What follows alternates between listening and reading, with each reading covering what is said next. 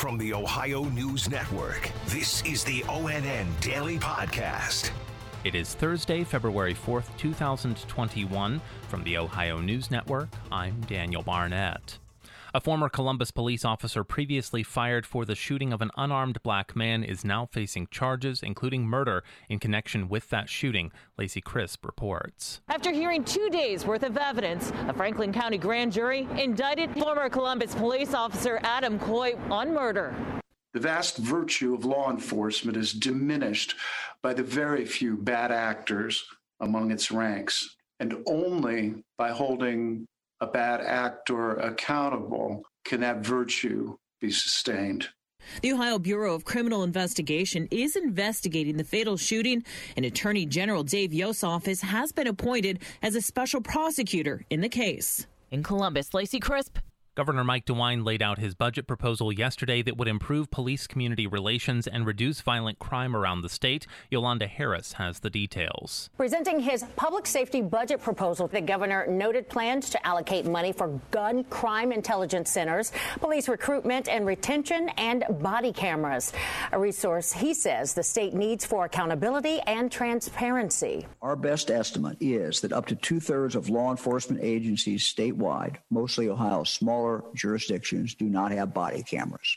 That must change. The governor said it hasn't been specified if local law enforcement officials who get the money for body cams would be required to follow state standards for them. I'm Yolanda Harris. Ohio's fraught Department of Job and Family Services updated the public yesterday about the agency's efforts to help potential victims of identity theft tied to the filing of thousands of false unemployment claims. Andrew Kinsey has more with Director Kimberly Henderson. In recent weeks, the state launched a website for Ohioans to notify ODJFS if they believe their identity was stolen and used to file a fraudulent unemployment claim.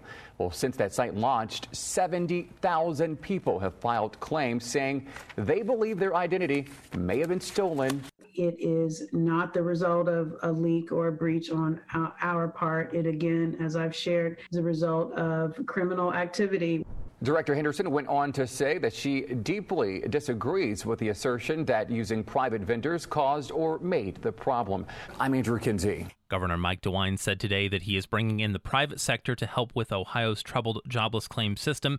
He said last week it's abundantly clear state government can't fix the problem the way he'd like it done. The former director of the Ohio Department of Health has stepped down from her position at a Columbus nonprofit to explore a run for the U.S. Senate in 2022. Dr. Amy Acton issued a statement this morning addressing the speculation she is considering running for the seat that Senator Rob Portman will leave vacant when his term ends. Acton said she will step down from her role at the Columbus Foundation, quote, in order to carefully consider how I can best be of service at this crucial time, end quote. Dr. Acton appeared alongside Governor DeWine as the public face of the health department in the early days of the pandemic, but stepped down from that position in June after receiving threats against her and her family. An Ohio Democratic state senator says he left a committee hearing at the State House yesterday because so many members of the public weren't wearing masks. Karina Nova reports. Senator Cecil Thomas is a second-term senator from Cincinnati. He tweeted a picture of the largely unmasked crowd in the state Senate Government Oversight and Reform Committee. Thomas says he has a daughter with a severely compromised immune system and won't put her health at risk. The last thing I want to do is, bring the virus home to her. The committee chairperson says different measures will be taken to prevent crowding in the future, including fewer chairs in the room. Karina Nova, ONN News. President Joe Biden is signaling he's open to changes in his COVID rescue plan, but wants Democrats to go big and for Congress to act quickly on the $1.9 trillion plan. Dave James has the reaction from Ohio's Democratic Senator Sherrod Brown. Senator Brown says it is important legislation. Yesterday, a group of us went to the White House and met with President Biden. The package will work. We need to go big. If we don't go big, we will see a long-term scarring of the economy because people have been out of work for so long. President Biden says his proposal for $1,400 direct payments to Americans must stay in the bill, but he's open to lowering the income threshold so fewer people will qualify for the money. Brown says he also has no problem with that. Dave James, ONN News. The federal prosecutor leading an investigation into a $60 million bribery probe at the Ohio State House says his imminent departure from the office won't affect the outcome of the case. U.S. Attorney David DeVillers, who heads the Southern District of Ohio, announced the investigation in July, considered the biggest ever criminal probe involving the seat of Ohio government. He has promised continued prosecution of individuals facing charges, while saying the investigation is ongoing. DeVillers was a career criminal prosecutor in the office before being named to the agency's top job as an appointee of former President Donald Trump. He said last week he anticipates being able to stay in the job long enough to bring his list of high-priority cases to the grand jury, probably toward the end of March. With the coldest weather of the season moving in over the next week or so, a motorcycle club called the Buffalo Soldiers is, for the third straight year, helping the homeless who are living on the streets of downtown Toledo. Michael Tater reports. Earl Mack and his group drove around the downtown. He gave out hot soup and emergency kits filled with vital supplies for these people who are out here in the brutal cold. Mack says these kits include winter gloves and a hat, socks, a first aid kit, even a sleeping bag. People would actually die on the street, and that's why we're out here. That's why the city of Toledo do what they do. That's why other charitable organizations do what they do, so that we can help people survive. Michael Tater in downtown Toledo.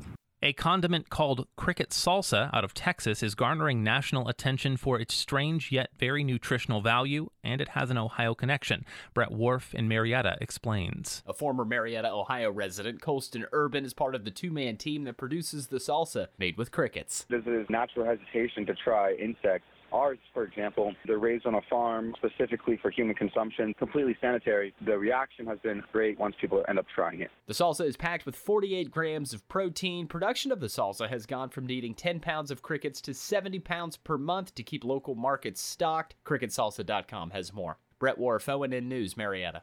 And there's sad news about the health of a former Cleveland Browns football coach. Family members say Marty Schottenheimer is now in hospice care for Alzheimer's. Michael Kelly has the story. The now 77-year-old Schottenheimer ushered in the Bernie Kosar era and Marty Ball to Cleveland from 1984 to 1988. He led the Browns to 44 victories before moving on to coach Kansas City for a decade. On Wednesday, Schottenheimer's family issued a statement thanking fans for their prayers as his 8-year battle with terminal Alzheimer's takes this latest turn. Schottenheimer played 4 seasons for Buffalo from 1965 to 1970 before turning to coaching. His 205 wins as a head coach are still waiting for the nod into the Pro Football Hall of Fame. Michael Kelly, ONN News. Special thanks to affiliate stations WBNS-TV in Columbus, WTOL-TV in Toledo, and WMOA in Marietta for their contributions to today's newscast. I'm Daniel Barnett on the Ohio News Network. This has been the ONN Daily Podcast, a production of Radio Ohio Incorporated on the Ohio News Network.